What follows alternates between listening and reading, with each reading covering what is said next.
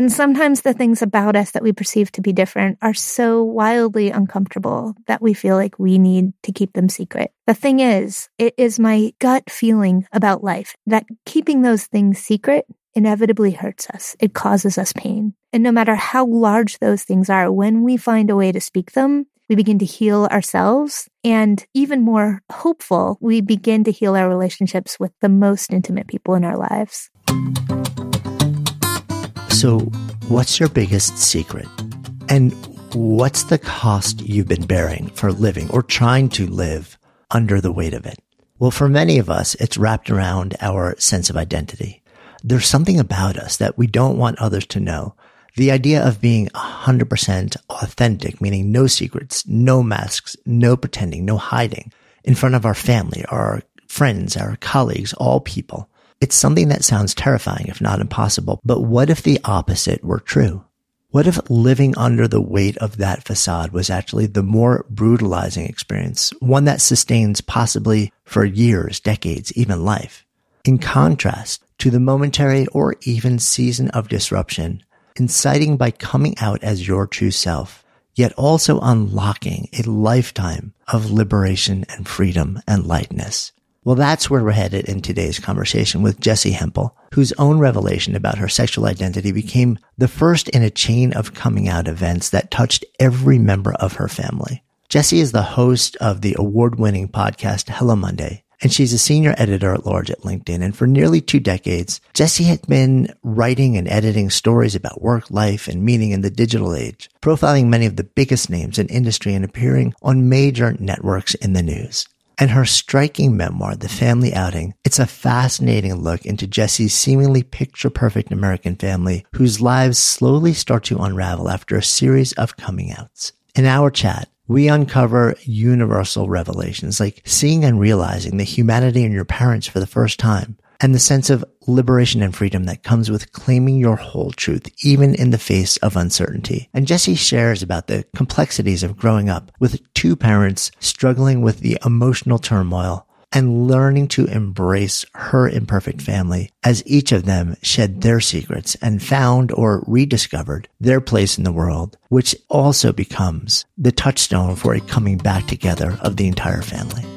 So excited to share this conversation with you. I'm Jonathan Fields, and this is Good Life Project.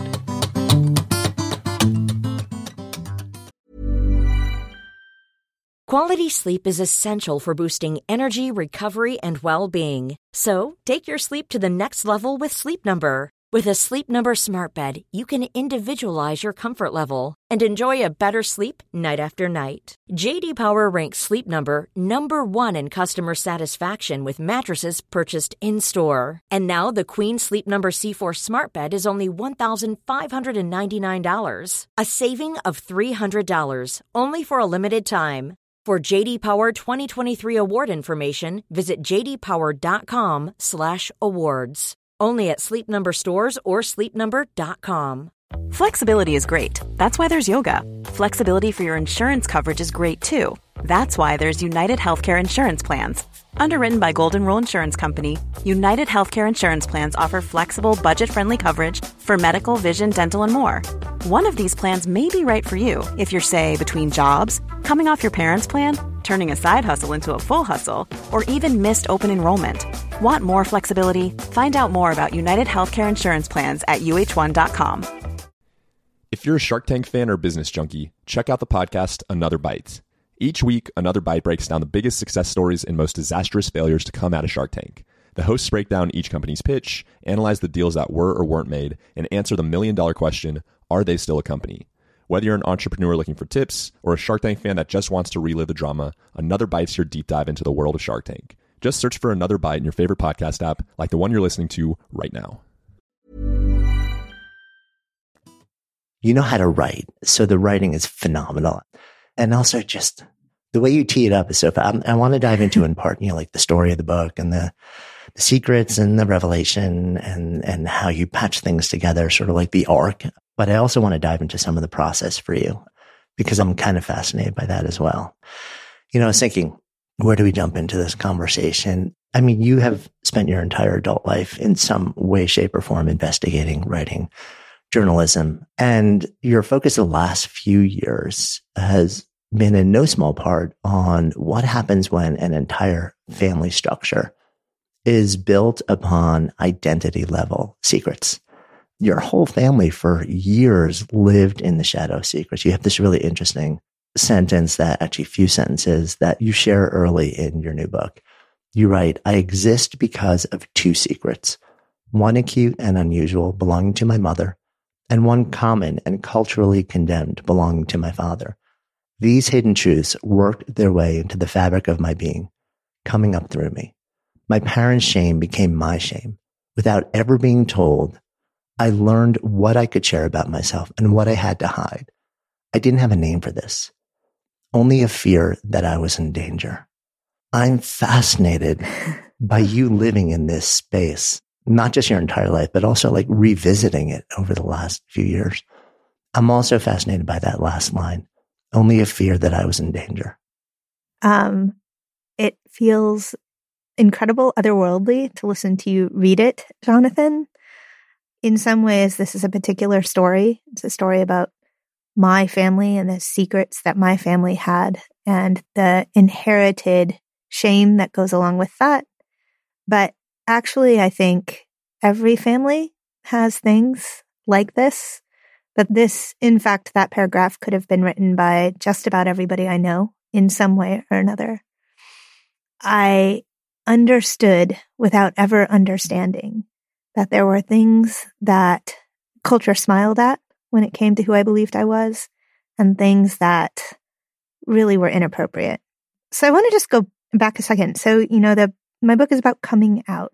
And coming out, looked at narrowly, is a term that the LGBTQIA plus community that they get the privilege of existing in has used to describe the process of finding their way to the most authentic expression of self.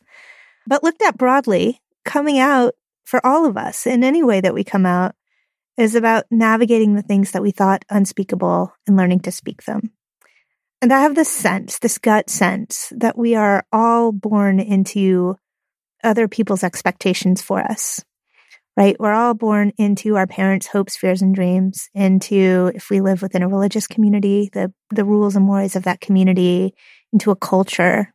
And sometimes who we are, the most authentic expression of ourselves, is absolutely in line with what is expected of us. I think that's actually pretty rare and maybe growing more rare. More often, things are different. Sometimes they're just different enough to be a little bit uncomfortable. You need to find the way to tell your mother, no, you never want to play baseball. You actually totally love drama, and let that be okay. And sometimes the things about us that we perceive to be different are so wildly uncomfortable that we feel like we need to keep them secret. The thing is, it is my gut feeling about life and my thesis in that book that keeping those things secret inevitably hurts us. It causes us pain. And no matter how large those things are, when we find a way to speak them, we begin to heal ourselves.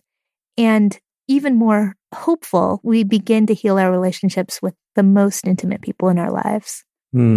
As you're sharing that, I don't think anybody would listen to that and say, oh no, everything's out in the open. And it's always been out in the open, especially in the context of families. The dynamic there is so complex. Even in the most, quote, open and, revealing and honest and truthful family, there are things that aren't spoken. Yes. There are things that aren't shared. And I wonder sometimes if, like, the way you describe it is sort of as an intentional yet maybe sustained over a period of years or decades act. I wonder if people sometimes experience it actually as, this is water. It becomes so much the fiber of the culture of the relationships in the family that you don't even realize that it exists anymore. It just becomes your lived experience of how things are. And by not really realizing it exists anymore, you don't realize the weight that you carry. I'm wondering what you think of that. I think that's spot on. And the thing about water, of course, is that we are unaware of it, right? That is, I think about air. It is, we don't notice air until it is removed and we can't breathe. And, to go back to those two secrets, the secret of my father and the secret of my mother, not giving away anything here when I tell you that my father's secret was that he was gay, and my mother's secret was that she had become aware of the fact that her boyfriend as a teenager was someone who was involved in a series of serial killings. Now, I should say, if you're going to write a book and include serial killers in the first chapter, that in some way sells itself. So I want to dial that way back. This is not a book about serial killers. It's a book about the weight of that secret and how it informed my mother's life. But here's the thing. Neither of them knew they were keeping secrets. I mean, that would have been one version of their lives. But I think what was more true for them, and what is often true about the things that the secrets we keep, if you want to call them that, is that we do so unconsciously. My father, let's start with him. You can kind of envision my father as a little boy, right? He was born in 1948. So let's hit 1960 or so. He's a 12-year-old kid. He lives in a very, very religious family in Queens. His father is a minister and sort of old school German Methodist minister. He preached in German for a lot of his career. He's very formal. And then, he has 2 daughters. He finally has a son, and his son is just one of those kids that if you saw him on the street, you would be like, oh, young Paul, like he's got a little swish to his walk. What's up with that? And in his childhood, he did a few things that were inappropriate, and he understood they were inappropriate, but never why. Like he wore his sister's petticoats, for example. And the messages that he got from his parents, who were strong presences in his life and loved him dearly, and from this Christian school that he went to and from the time that he existed in, from even mental health care professionals at the time he existed in, where, oh, you know what, don't worry about that. You're going to grow out of it. As soon as you grow up and make good with God, you're going to grow out of it. And so my dad waited to grow out of it. And when he met my mother, he authentically loved my mother. And he thought, phew, I've grown out of it. And so he started his life. And in that moment, he never internalized, oh, I have a secret, I'm gay. He simply, I would say, did not in that moment have access to the widest expression of his most authentic self. Does that make sense? Yeah, no, I mean, I think it does. There's a moment that you share with him when you share further down the road. You're coming back from college and you share like, hey, mom, dad, I'm gay. And your mom kind of says, okay, cool. Your dad stays silent. And the next day there's this one phrase, which he comes back to you in a brief comment, which again, I wondered is that at that moment sort of a continuation of this, well, this is not actually real, or it was, I'm trying to communicate something to you, but I don't know how to. So in the moment you're speaking about, and I want to take you again, let's go to the early 90s. I'm like seat belted into the back of my parents' car. It's like this minivan, looks a little bit like a dustbuster. And we're driving home from college, and I announce that I'm, think that I could be, it's possible that, maybe not, but I could be gay. Try to take a deep breath. And my mom does mom things, right? She cries a little bit, talks about the people she knows who are gay. And she says, well, we love you, which is the right thing to say, like A+ mom. And dad says nothing. And the next morning, he walks into the kitchen and he says, I thought I was gay once too. And I just remember thinking, what the heck? And saying to him, well, what did you do? And he said, I married your mom, and walked out. And in that moment, and I've talked to him about it since, that's really what he thought. He thought, Jesse will grow out of this. That's just fine. And it wasn't until much later that he told me that was also, it was the beginning of something for me, right? And I'll get to that in a minute. For him, it was the beginning of, oh goodness, if she doesn't grow out of this, then maybe I am going to have to rethink it for myself, right? And it was several years after that he found his way out of the closet. But for me in that moment, and I Jonathan, I have to believe that many people have this experience with their parents at some point. It's that adolescent experience where you look up and you think, oh my goodness, you are more than my dad. You are a human being. You have had many chapters to your life. You've had many different expressions of your own identity, and I have only ever really known one of them. It's like a central growing up moment. I would venture to guess also for so many of us, in that moment, we're probably even thinking, because I think, like you said, I think we've all had that moment once you're old enough. I think you even start to wonder, have I even known one of them? Yeah. Have I even been present enough or paid attention enough to see the humanity of the parent that I know during the window of time that I know them? Or have I been just really focused on me? I don't even think that we know one of them until we choose to invest ourselves in knowing it. And maybe we can't know one of them until we've done the work to know ourselves, right? And so if I hadn't gone through the process that I went through in college to literally fall out of the closet, and if you knew me in college, you would also know that I was the last person to come out to me. Everybody else knew. But if I hadn't figured that out about myself, I wouldn't have had the space to consider that my parents also might be figuring things out and that my sister and my brother might be. Mm-hmm. You mentioned your mom dating somebody who was involved in a series of murders in her local town and of people who were her friends or people that she knew. Right. For her, this creates a certain amount of trauma. How could it not? Not just in being so close to it, but I have to imagine at some point she realizes that could have been me. Yeah. There, but for God's grace, right? Right. And the trauma that goes along with that. Again, and this is something that she keeps secret for pretty much her entire life. Like, you as kids know nothing about this, and yet you do know something's wrong. It's hard not to know something is wrong with my mom because she's unhappy, and it's hard to miss that she's unhappy. But, my mom's story, she grew up with very happy parents who loved her a good deal in a small community in the Midwest. And fast forward to the late 60s, she's a teenager, and somebody begins killing people in her town. Somebody that, the church deacon's secretary, the assistant art teacher from her high school. And over time, and this unfolds over the years that my mom's in high school, the town sort of gets into a panic about it. The men in the town become volunteer police officers.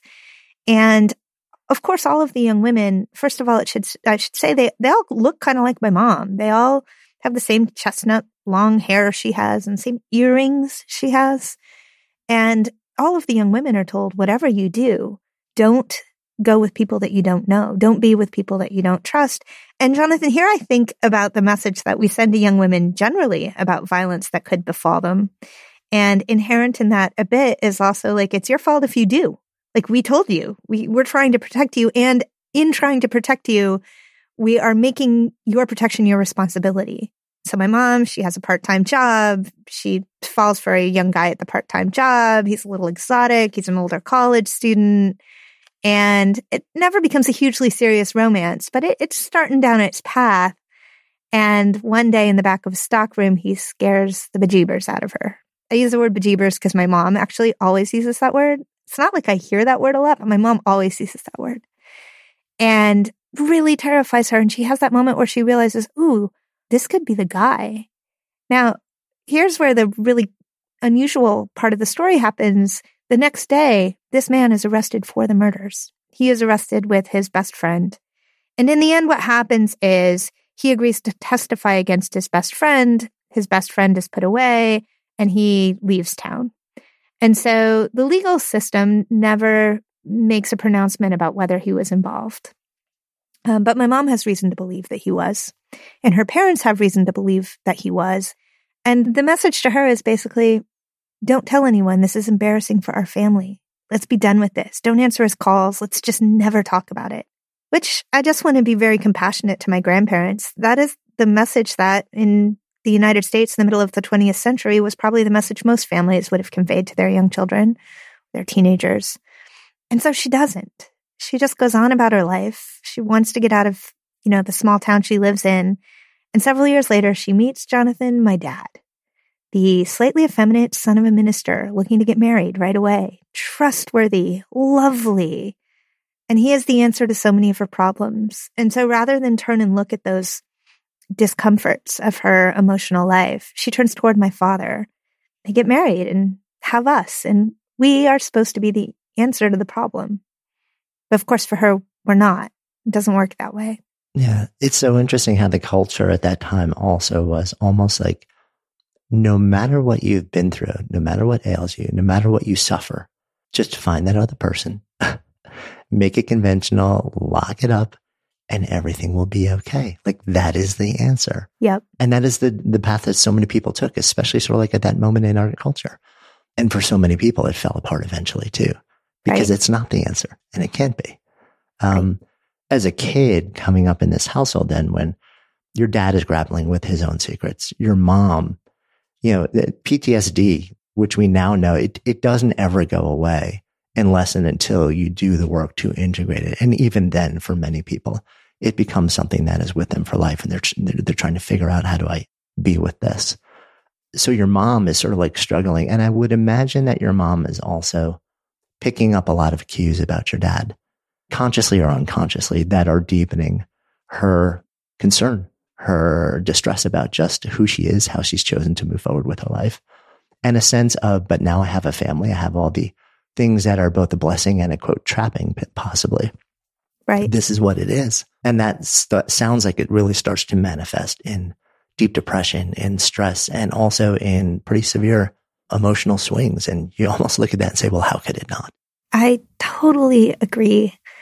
My mom, in some ways, her path in this book is, to me, the most important path because there's the most healing and redemption in it. But when we were young, first of all, on the outside, her life looked awesome, right? She was married to a lawyer. They were important people in the church. She had these 3 children. We were all adorable in exactly the way that, the Sears catalog would want small children to be adorable in the 80s. And we excelled at school and were likable. And in the center of her family, she was the loneliest person. My father traveled all the time for work and wasn't emotionally present at all because he was really just trying to do the right thing and couldn't go near his emotions, because if he did, he might discover things that were just too big for him to navigate. And how are you supposed to know what a marriage is supposed to feel like anyway? So how is my mom supposed to know in these moments that her unhappiness is not her fault, or that it is not what all the other people in all the other marriages around her are experiencing? She does a laudable job of continuing to steward our family. The other thing about mothers in particular, when you talk about them, is that very often, and certainly in the case of my parents, my mother and my father made life very hard for us as adolescents. Their pain became our pain, but in very different ways. For my father, it was just his absence. He was completely not there. For my mother, because of his absence, it was her presence. She was overbearing. Her depression was really tough to navigate. She was emotionally violent and sometimes physically violent. It was just a nut of anger that she had at, a million things that were not her children that came out at us. And I think it is too easy to read a book like this book and cast some blame on her without similarly understanding that she and my father created this situation together, and that she at least stuck around. In the book, I talk about how occasionally her mood swings would lead her to be violent toward us in the house, but she showed up, which we desperately needed. She made sure that we were fed every day. She made sure that we had clothing and mostly got ourselves to where we needed to be. She was constantly trying to repair for her difficult parts. Jonathan, in talking about the book, which, she was very uncomfortable with me writing about that part. She's like, you didn't put in the part where I made you a chocolate duck cake every year for your birthday. So Jonathan, I want the whole audience to know that was my mom too. Like, she made us chocolate duck cakes every year for our birthday. She did her best. But of course, she also was a very imperfect mom during that period. Like Whitman said, right? Like, we all contain multitudes. Yeah.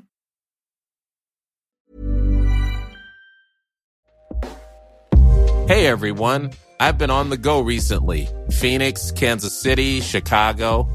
If you're like me and have a home but aren't always at home, you have an Airbnb. Hosting your home or a spare room is a very practical side hustle. If you live in a big game town, you can Airbnb your place for fans to stay in. Your home might be worth more than you think. Find out how much at airbnb.com/host. So if you're looking for ways to be happier, healthier, and more productive and creative, I have got a great podcast recommendation for you. And it's from an old friend of mine, Gretchen Rubin. She's the #1 best-selling author of The Happiness Project. And every week she shares insights and practical solutions in the Happier with Gretchen Rubin podcast, along with her co-host and happiness guinea pig, her sister, Elizabeth Kraft, who's also a Hollywood showrunner. So you can join Gretchen and Elizabeth as they reveal really fun and wise insights from cutting-edge science, ancient wisdom, pop culture, and their own experiences about cultivating happiness and good habits. Every week, they offer a manageable try-this-at-home tip that you can use to boost your happiness without spending a lot of time and energy or money. Suggestions such as follow the 1-minute rule, choose a one-word theme for the year, or design your summer. And they also feature segments like Know Yourself Better, where they discuss questions like, are you an overbuyer or underbuyer, a morning person or night person, abundance lover or simplicity lover? And every episode includes a happiness hack, a quick, easy shortcut to more happiness. I have had the great fortune to be able to share countless lunches and coffees with Gretchen in New York over a period of actually decades at this point, and learned so much from her. And now you get the benefit of her wisdom too. So listen and follow Happier with Gretchen Rubin, an Odyssey podcast, available now for free on the Odyssey app and wherever you get your podcasts. Good Life Project is sponsored by Defender. So living in Boulder, Colorado, I'm a huge outdoors person. Adventure is just such a fun part of life. I'm always looking for ways to bring more into each day. And the Defender 110 can be a big part of that. The Defender 110 helps you push what's possible with a vehicle that's made to go further. With its legendary off-road chops, the Defender can tackle gnarly trails, tough weather, and extreme environments in no small part because they've tested Defenders in some of the harshest environments on Earth, so you can count on its durability in the wild. And the Defender welcomes all your stuff with wide open cargo space. No need to cram like sardines when there's room for the whole family and all your gear. Driving one of these legendary vehicles gives you the confidence to explore more and stress less. And it's also packed with innovations to connect and protect you, like innovative camera tech and an intuitive driver display to make maneuvering a breeze. The Defender family includes the 2-door 90, the 110, and the 130 with room for up to 8 thrill seekers. This ride is made to push limits and possibilities to take the adventure to you and deliver maximum fun along the way. Learn more at LandRoverUSA.com/Defender. Your Defender awaits, my friends. Good Life Project is brought to you by Air Doctor, makers of those amazing air purifiers I keep in my home studio and have been talking about for a long time now. So even though I talk for a living, my vocal pipes could use some help dealing with indoor air, which can contain so many different irritants. Luckily, my trusty Air Doctor uses an incredibly advanced ultra HEPA filter to capture particles 100 times smaller than old school HEPA filters. We're talking smoke, pollen, mold, bacteria, all those nasty micro critters in the air. My Air Doctor just gobbles them up so I can podcast and breathe and write and be in peace and with peace of mind. So give your indoor air a purification boost with Air Doctor. Air Doctor comes with a 30-day breathe easy money back guarantee. So if you don't love it, just send it back for a refund minus shipping. Head to airdoctorpro.com and use the promo code GOODLIFE and you'll receive up to $300 off air purifiers. Exclusive to podcast customers, you'll also receive a free 3-year warranty on any unit, which is an additional $84 value. So lock this special offer in by going to airdoctorpro.com or airdoctorpro.com or just click the link in the show notes and use the promo code GOODLIFE. You know, it's interesting also because you described that window for you especially. And I guess it was sort of like as later in high school for you as the moment that you became a tracker. And that is the experience that so many people describe when they're in an environment, especially a household, where there's a sense of sort of like constant threat and instability. And you're kind of, you live in a state of hypervigilance of trying to figure out, how do I keep things as calm as possible? You know, how do I see things that might be coming before they're coming so I can prepare for them or get out of the way? And so often for so many people, that becomes a part of the fiber of just the way that you live your life in all parts of life without even realizing it. Yeah. I mean, I still think I do that to some degree. But yeah, I mean, that was the central sort of characteristic of my middle adolescent years was, okay, let me attempt to identify and perceive the signs that mom is going to fly into a depression or a rage and try to get out ahead of it, both for me and my siblings. But at the same time there, we benefited from living in a affluent community in Massachusetts, sort of like upper middle class community in Massachusetts that had a social sort of system that offered us a lot of support, even if it didn't understand what was going on. So I had this teacher at school who really stepped up, could identify that I was really struggling at home, couldn't necessarily identify what was going on. Believe you me, if anybody could have been like, they all just need to come out of the closet, we would have been a lot better off. Couldn't figure that out. But stepped up and really made my success her mission and stepped in as a pseudo parent. And I lived during that time for her approval and her love and her assurance. Like, this isn't you. Just get a little further down the road. Just get to college. And it is like just a reminder for me, too, of the people beyond parents in any child's life that are necessary in helping a child navigate adolescence in particular. Mm-hmm. I mean, it's interesting also that that person who saw something going on with you and stepped in was a teacher. And I'm curious, actually, it sounds like they existed outside of what had been the community that really was almost like the sixth member of the family for your entire early years, which was the church. Yeah. And which gave certain support and a sense of belonging and norms and things like this, but also establishing those in a way where to a certain extent they helped and to a certain extent they reinforced the sources of pain. Yeah, they did both. Yeah, the church was so critical in our childhood. And I think I talk about this in early childhood. The challenge with a community like a church, like any religious community, is that you don't get to opt into just the pieces that you like or the pieces that support you. And, you opt in or you opt out. And particularly when we were going through this sort of rough period in our family, the church community we lived in was much smaller. We were in Massachusetts where, we had early in my life, we had lived in South Carolina. It was like deep in the Bible Belt. You almost sort of added your church after your last name when you introduced yourself to someone. That's how critical your involvement in church was to your sense of identity. We got to Massachusetts. The community was much smaller and was very important to us, but it was confusing because the church members were my parents' safe place and safe people. And so it almost couldn't be mine initially before my parents came out, when really, if you had met our family at that point, when I was like 15, 16 years old, you would have seen pain. You would have, if you knew our family, you would know we were going through a rough time. But we didn't know what the rough time is. So we collectively did not do a good job of communicating it. And what my parents perceived to be the rough time was me. I must be a bad teenager. I must be I must be a problem kid. And so if you talk to anybody in our church, when I was a teenager, I think they might say, well, we're really trying to support Pat and Paul. They have a really, really difficult teenager. Now, of course, I probably was a difficult teenager.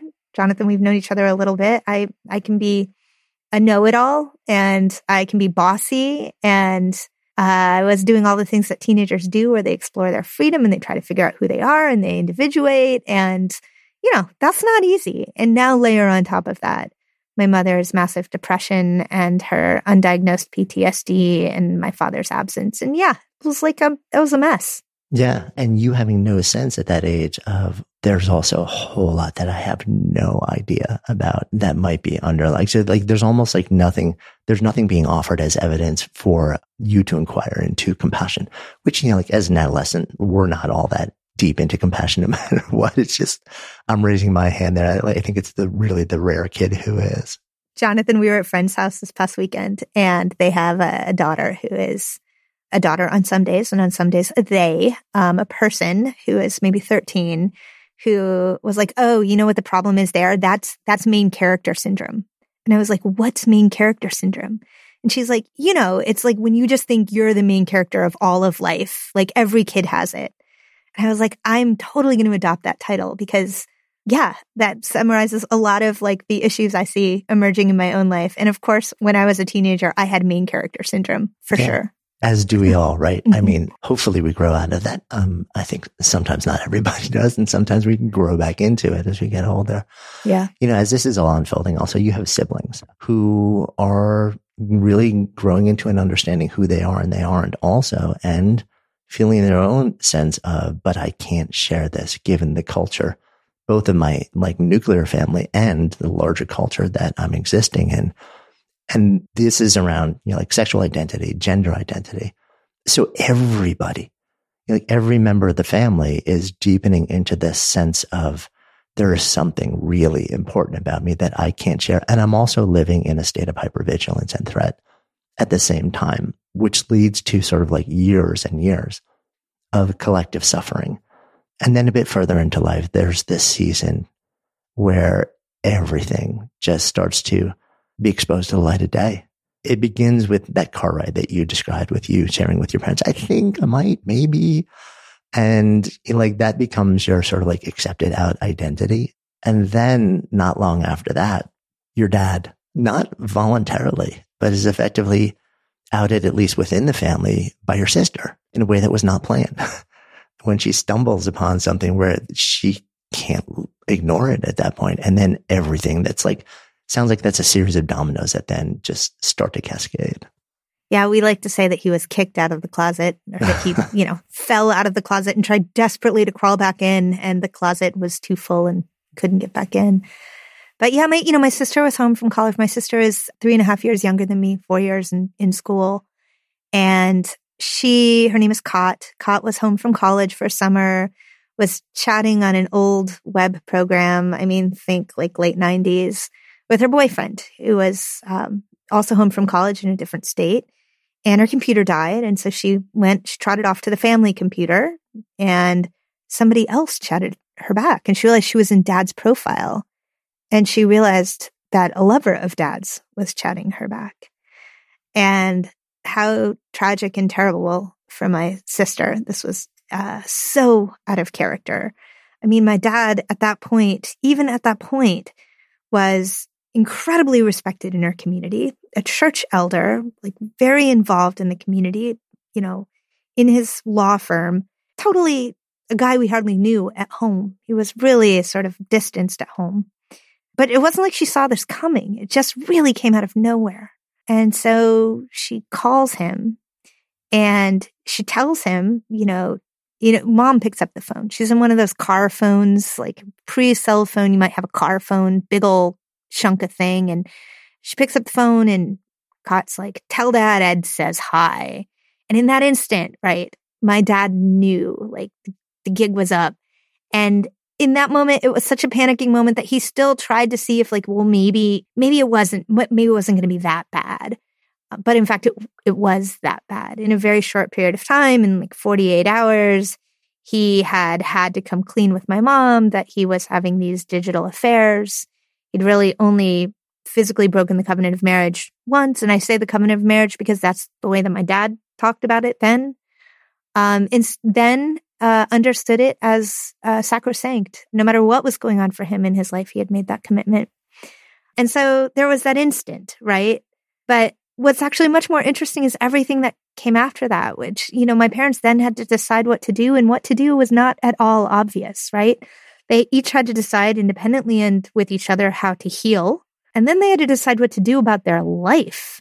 And, they were married for 28 years before they divorced. And this happened about 25 years into that.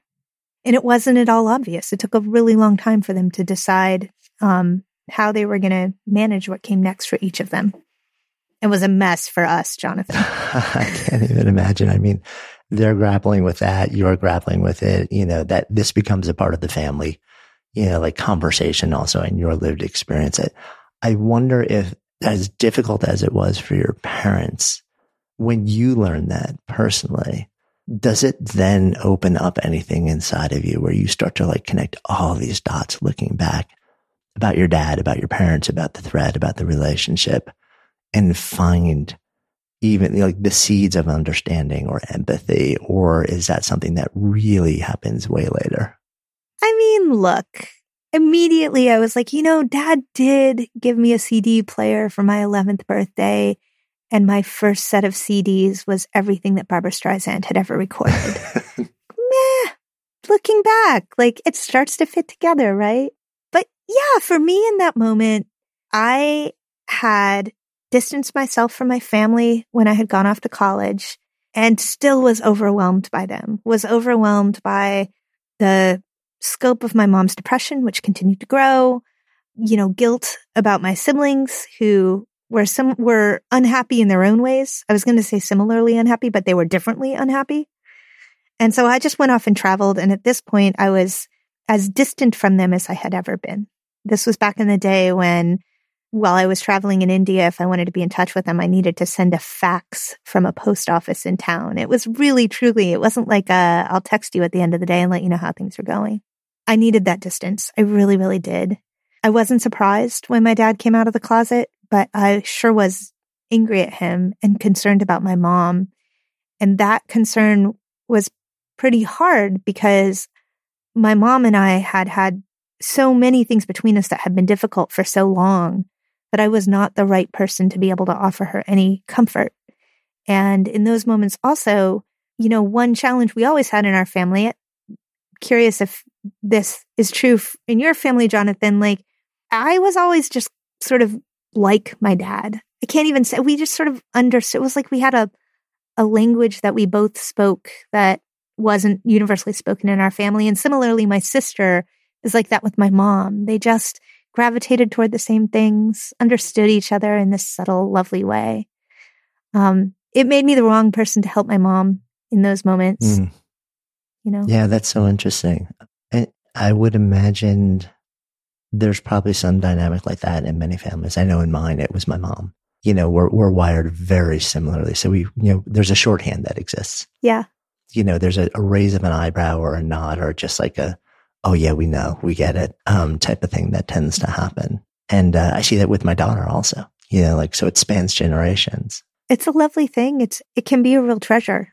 Yeah. But it's so interesting though, that you recognize that as almost because of that you were, and for other reasons, you were not the person to step in and really be the one, to be there and to take care of your mom. And right around in the same window, like a period of, it sounds like about 5 years or so, this happens. Your mom, while grappling with all of this, then goes to a place where she actually really has to, for the first time in her life, grapple with what happened in her teen years, and is thankfully through, it sounds like, somebody in the therapeutic relationship recognizing there's something else going on here, and that starts a whole commitment to, okay, let me unpack beyond the trauma of this moment and the relationship potentially changing and trying to figure out what does this look like moving forward, if anything.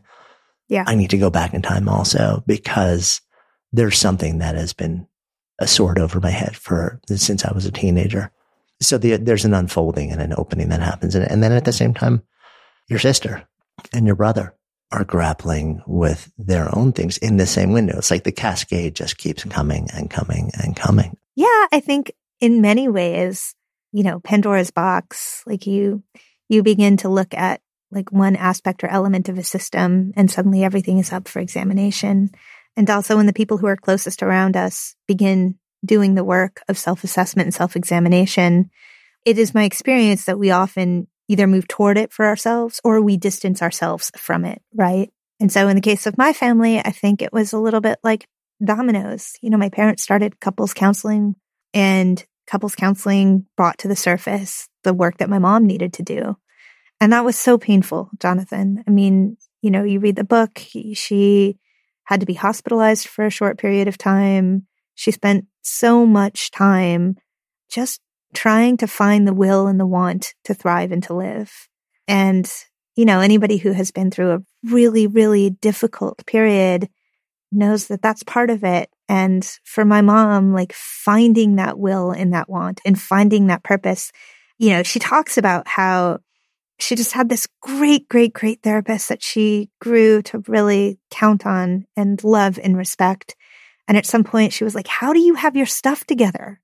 And that woman was like, you think I have my stuff together? the healers heal. That's what they do. And that was this aha moment for my mom where she thought, well, I could choose to go back to school. I could choose to try to figure out how to help people. And that was my mom's path of reaching for the rung of the ladder. Now, look, the unfortunate part here, Jonathan, is that while that was happening, we were all doing our best to grow up, right? And my sister and my brother in particular were still pretty young. My brother was still at home in his last year of high school. My sister was still in the middle of college. And I'll tell you this, and she would tell you this, she was not very present as a parent. And in fact, she was somebody who needed a ton of support. My sister's college experience was punctuated by getting in the car and driving back and, taking a school exam on the road or from like the hospital waiting room so that she could be present for my mom. Because really that connection that my sister and my mom had ended up being so critical for my mom. It was in many moments the only real support she felt, which was a lot for my sister to carry. And then there's my brother who, I will always refer to him as my brother. There are people already who have read the book and said, well, yeah, but you knew him, your story, you knew him as a little sister growing up. And one of the things that writing this story unlocked for me was I don't actually experience him as my little sister now, even in the rearview mirror, even through history. He is like so fully come into his own as my brother. But that transition for him, that gender transition, happened for him at the beginning of college. And so you can also imagine my brother kind of being ignored his senior year in high school, finding his way to Oberlin College and going through his own really, really big questions and ultimately transition. Yeah, I mean, just everybody in their own individual storm, swept up in a collective storm, all trying to figure out, like, who am I? How do I survive? How do I thrive? How do I move forward individually? And then what does this family unit look like moving forward? If anything, you write this line, after things fall apart, there's freedom. All of the expectations that have constrained us have been demolished. The concentration of the psychic pain will dissipate. And in its place will be time and autonomy, if you can recognize it. That last part really stuck with me because that's a big if. Yeah, right? It is a big if. It doesn't feel good. It doesn't feel good at first, at least, right? I think the magic to my own family is that all 5 of us did the work of learning to recognize it for ourselves. And if that hadn't have happened, I don't know that we could have found our way back to each other, because the damage of our entire childhood, but especially those 5 years during which everything was falling apart, would have just been too great. Yeah. And everything has to happen. Yeah. In 5 individual times. You actually write about this. There's another verse that jumped out at me. You write, we will all discover that we can endeavor to improve ourselves, but we cannot schedule our revelations. There's a more organic process to healing. Time has its own rhythm, its own beauty. This is what I'll call it when I have perspective. Yeah, you want to hurry things along. You're like, okay, I get it. We're all gay or queer or something except mom. And like, let's have the holidays and things will feel okay. And you still can't hurry things along, right? You have to heal on healing's timeline. But I'll say this, like, one really, really critical thing that our family did, that the kids did, myself, Katya, and Evan, is that when our parents were spiraling, we put up a boundary. And putting up that boundary ended up allowing us to individuate and then be able to come back to them. And I don't know how we figured out to do that, but I think about that a lot. I think when anybody loves somebody who's desperately in crisis and they're trying to save that person who is in crisis, there comes a point where you are sacrificing so much of yourself in the attempt to save someone that if you are able to succeed, you won't like them anymore, right? You won't be able to find a path to love them anymore. And with my parents, several years after the original rupture, my parents were still being clowns from our perspective, Jonathan. They were needy. Mom was depressed. They were calling all the time. Each of us, were sort of fielding their calls and fielding their emergencies. And it was exhausting and it was depleting our energy. And I would like to think that this was my idea because I'm the oldest child and will always take credit for everything. I don't know if it was, but I spearheaded it. We actually organized a conference call with them where my brother and my sister and I called them. And we said to them, look, we think you should divorce. This is what we think should happen. And that turned out to be not that interesting to them. They didn't care what we thought. They did their own thing. But also we conveyed to them, we want to know that you are okay. That is all the three of us collectively want to know about how you're doing. We want to know that you all are handling it, but please take a step back emotionally. Like, you know, we, the three children, we need some space here. And in that moment, which by the way, my parents don't even remember, but all three of us remember. All three of us can tell you exactly where we were sitting, right? In that moment, we bought ourselves the space to do our own work. And because of that moment, I think that when they were each individually in places where they could rebuild, we were ready for it. We could meet them.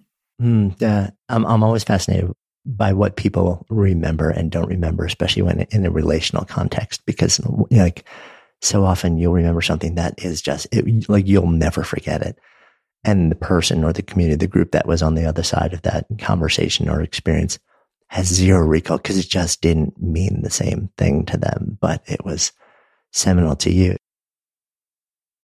So if you're looking for ways to be happier, healthier, and more productive and creative, I have got a great podcast recommendation for you. And it's from an old friend of mine, Gretchen Rubin. She's the #1 best-selling author of The Happiness Project. And every week she shares insights and practical solutions in the Happier with Gretchen Rubin podcast, along with her co-host and happiness guinea pig, her sister, Elizabeth Kraft, who's also a Hollywood showrunner. So you can join Gretchen and Elizabeth as they reveal really fun and wise insights from cutting-edge science, ancient wisdom, pop culture, and their own experiences about cultivating happiness and good habits. Every week, they offer a manageable try-this-at-home tip that you can use to boost your happiness without spending a lot of time and energy or money. Suggestions such as follow the 1-minute rule, choose a one-word theme for the year, or design your summer. And they also feature segments like Know Yourself Better, where they discuss questions like, are you an overbuyer or underbuyer, a morning person or night person, abundance lover or simplicity lover? And every episode includes a happiness hack, a quick, easy shortcut to more happiness. I have had the great fortune to be able to share countless lunches and coffees with Gretchen in New York over a period of actually decades at this point and learned so much from her. And now you get the benefit of her wisdom too. So listen and follow Happier with Gretchen Rubin, an Odyssey podcast, available now for free on the Odyssey app and wherever you get your podcasts.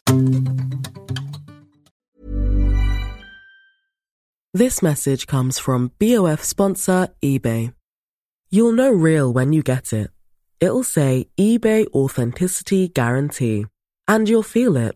Maybe it's a head-turning handbag, a watch that says it all, jewelry that makes you look like the gem, or sneakers and streetwear so fresh every step feels fly. eBay gets it. So look for the blue check mark next to that thing you love. And be confident that every inch, stitch, sole, and logo is checked by experts. With eBay Authenticity Guarantee, you can trust that feeling of real is always in reach. Ensure your next purchase is the real deal. Visit eBay.com for terms. You know, like you talk about the sort of like the process of individuation and stepping into your own identity, which everybody had to do. I thought it was interesting also. It seems like a really small step, but I wonder if it's actually bigger because of what it said. So all three of you, like you, Kat, Evan, changed your names in different ways when you effectively, you know, like became adults. You know, you go from Jessica to Jessie when you head off to college. You know, Kat goes from, I guess, Katie to Kat or Katya, and Evan, who, you know, that name is taken later in life when sort of like fully transitioning into his gender. On the surface, it seems like, well, it's just a change in name, but it's much bigger than that. And it's fascinating to me that it happened across all three kids in the family. I know. And thank you for noticing that. I think about that too. I think I'm the only one who actually, interestingly, my name is a throwback, right? I was actually, you wouldn't know this reading the book, but I was actually Jessie until I started kindergarten. Like the young child that I was to my adoring parents was Jessie. But I remember taking it in college, getting to college and just thinking, Jessie is strong. Jessie is not gendered. It doesn't force me to ascribe to what I saw as sort of a very gendered and cutesy Jessica-like identity. By the way, that's just my version of Jessica. I'm sure there are a lot of like super solid butch Jessicas out there. That was it for me. Then Katya went off to a study abroad program in Austria, and everybody looked at the spelling of her name and called her Katya. And they were like, you've been mispronouncing your name since you were born. And then, of course, Evan chose Evan very deliberately. His middle name is Reese. The R very deliberately is a throwback to his birth name, which I don't share in the book and won't share here because for most people in the transgender community, your birth name often is called your dead name, and it is a symbol of the things that you are choosing to leave behind because they didn't fit. So it would be disrespectful and inappropriate. And what is the same for all of us is that kind of what we're saying there is we don't want to be that earlier version. We want to be this new version that we are choosing. I think that jumped out at me also because I did the same thing. Did you? I did, yeah. And so did my sister. Interestingly enough, my sister's given name is Katie, and she's now Katya and has been literally since probably freshman year of college. If you know me up until I graduated college, you call me John. If you know me from the first moment that I stepped into college, you call me Jonathan, and I have been Jonathan for every second of my life since then. And of course, my family from like earlier years has a completely different just family nickname for me that, like even my niece and nephew call me to this day. So it caught me because I was like, that happened in my family too. And it was meaningful to me. And it was a lot of what you were talking about. I had a pretty good upbringing, actually. I was very comfortable, always loved, taken care of. We had our Michigas like every family. And yet there was something that happened to me that said, there's a stronger version of my actual given name that I have not stepped into. But that's who I want to show up as from this moment forward. And it seemed like it's innocuous, but it wasn't. Like that signified something much bigger. And so I'm always fascinated by sort of like what's the deeper thing that's happening when somebody makes what's seemingly a little tweak like that, but it's actually much bigger. I love that because you're right. It's not about a name. It's about an aspiration, and it's about asking to be seen in a powerful way. One of the things that so often happens through a process of revelation, evolution, reformation of like who and what you want to be and how you want to be in a relationship is a process of loss. That can be loss of an old identity, loss of a relationship you knew the way it was, loss of a sense of community or family the way it was, but also very physical loss, like losing human beings in your life. And I think as you grow older, we all experience that, and eventually we will be gone. And you write about that in various different ways and in all of those contexts almost. And at one point you share, as you're grappling with loss, a friend shared with you that was so poignant to me. You write, my friend noted that the first major challenge in our lives is learning to feel love. We must strip away so much of what we're taught in order to connect deeply to love. But then, just as we figure it out, we reach the middle of our lives when the challenge shifts. We spend the rest of our time learning to love through loss. And, like being in the, probably past the middle, that resonated so deeply because there is this shift that happens where loss is coming at some point in some way, in some shape or form. And you still have to keep saying yes to it because what it gives to your life on every given moment, you have to hope is so much greater than what you suffer when it's gone. That exactly what you said, Jonathan. For my mother, the loss of her marriage and her identity within that marriage was so profound that she articulates not being able to move past it, with not being able to leave the anger. In some ways she can, but in some ways she still carries the anger, which I so appreciated because it's so honest, right? We all want a happily ever after, but we also all carry everything that has happened to us. It's present. And I understood that. But, and I don't talk about this directly in the book, but right after we sold the book, my wife and I found out we were pregnant. Talk about that at the book. That was amazing. and unexpected if you knew me, which when you read the book, you'll know that part of me. And we discovered we were having twins. And this really rocked my world. And then toward the end of the pregnancy, we discovered that one of the children had an issue. And we tried very, very, very hard to do what was best for both babies. But in the end, we had one living baby, and then we had one baby who passed. And I had not had a loss like that. It shook me to my core. I will spend the rest of my life learning how to think about that loss newly. And it allowed me to understand my mother in a way I never had before, which isn't to say that you can compare loss. There is unfortunately no grief Olympics. Nobody wins with loss. It's just all tragic and terrible and painful, and then also beautiful, right? And so it was actually in talking about that loss that with my mom that we got to this sort of seminal, like, oh, we still have to go on living. We still get to get up every morning and be with the people who are here with us in the way that we get to be with them and make meaning of that. And that's the path from here. You know, some days I'm pretty angry about that myself, but that is the path from here. And most days I'm pretty appreciative of it. It's interesting also because it seems like, you described that shorthand, like that your little sister was your mom's person, and that there was never that sort of like common thing. And this profound loss for you becomes a bit of a red thread between you and your mom later in life, not one that anyone ever would have wanted. And yet it creates this tether, which is meaningful as you move forward and figure out your own relationship together. I want to zoom the lens out a little bit.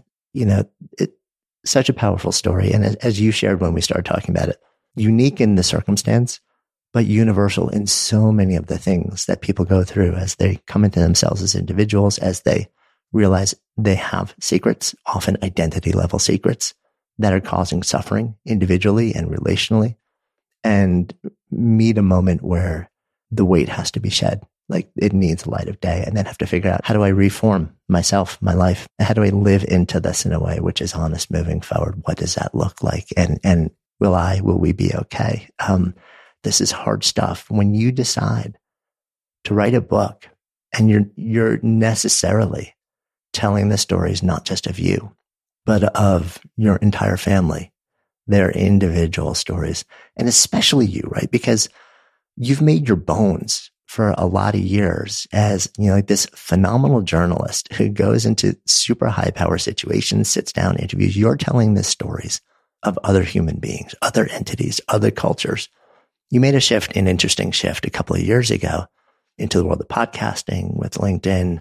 In part, I know, through prior conversations that we've had, because you wanted to be a part of that conversation as well. You had something to offer. And at the same time, your story was never centered like this. And I'm curious, for the first time, you've been writing a long time. You've been sharing stories. You've been going deep into issues for a long time. I'm wondering how you're feeling as this is the story of you and the people that are closest to you being centered in the work. And it's your language giving breath to the story in other people's eyes. How are you with that? In this moment, deeply nervous, because it is a story that I'm about to hand off to the world and ask the world to please take good care of. That's a big ask. But also, Jonathan, I didn't write this story for an audience, and I don't know if that will make sense. But I wrote this story to heal. There was work I had waited my entire life to do that I was ready to do. And I think that when we heal ourselves in any way or participate in the process of healing ourselves, we also contribute to the healing of others. And that's sort of how I think about the story. But also, what I learned as a technology journalist who profiled many people for magazines like Fortune and Wired is that there is great responsibility in telling any part of anybody else's story. And you have to listen well, and then you have to listen better than you thought you were listening, and then you will still be wrong. You will always be wrong.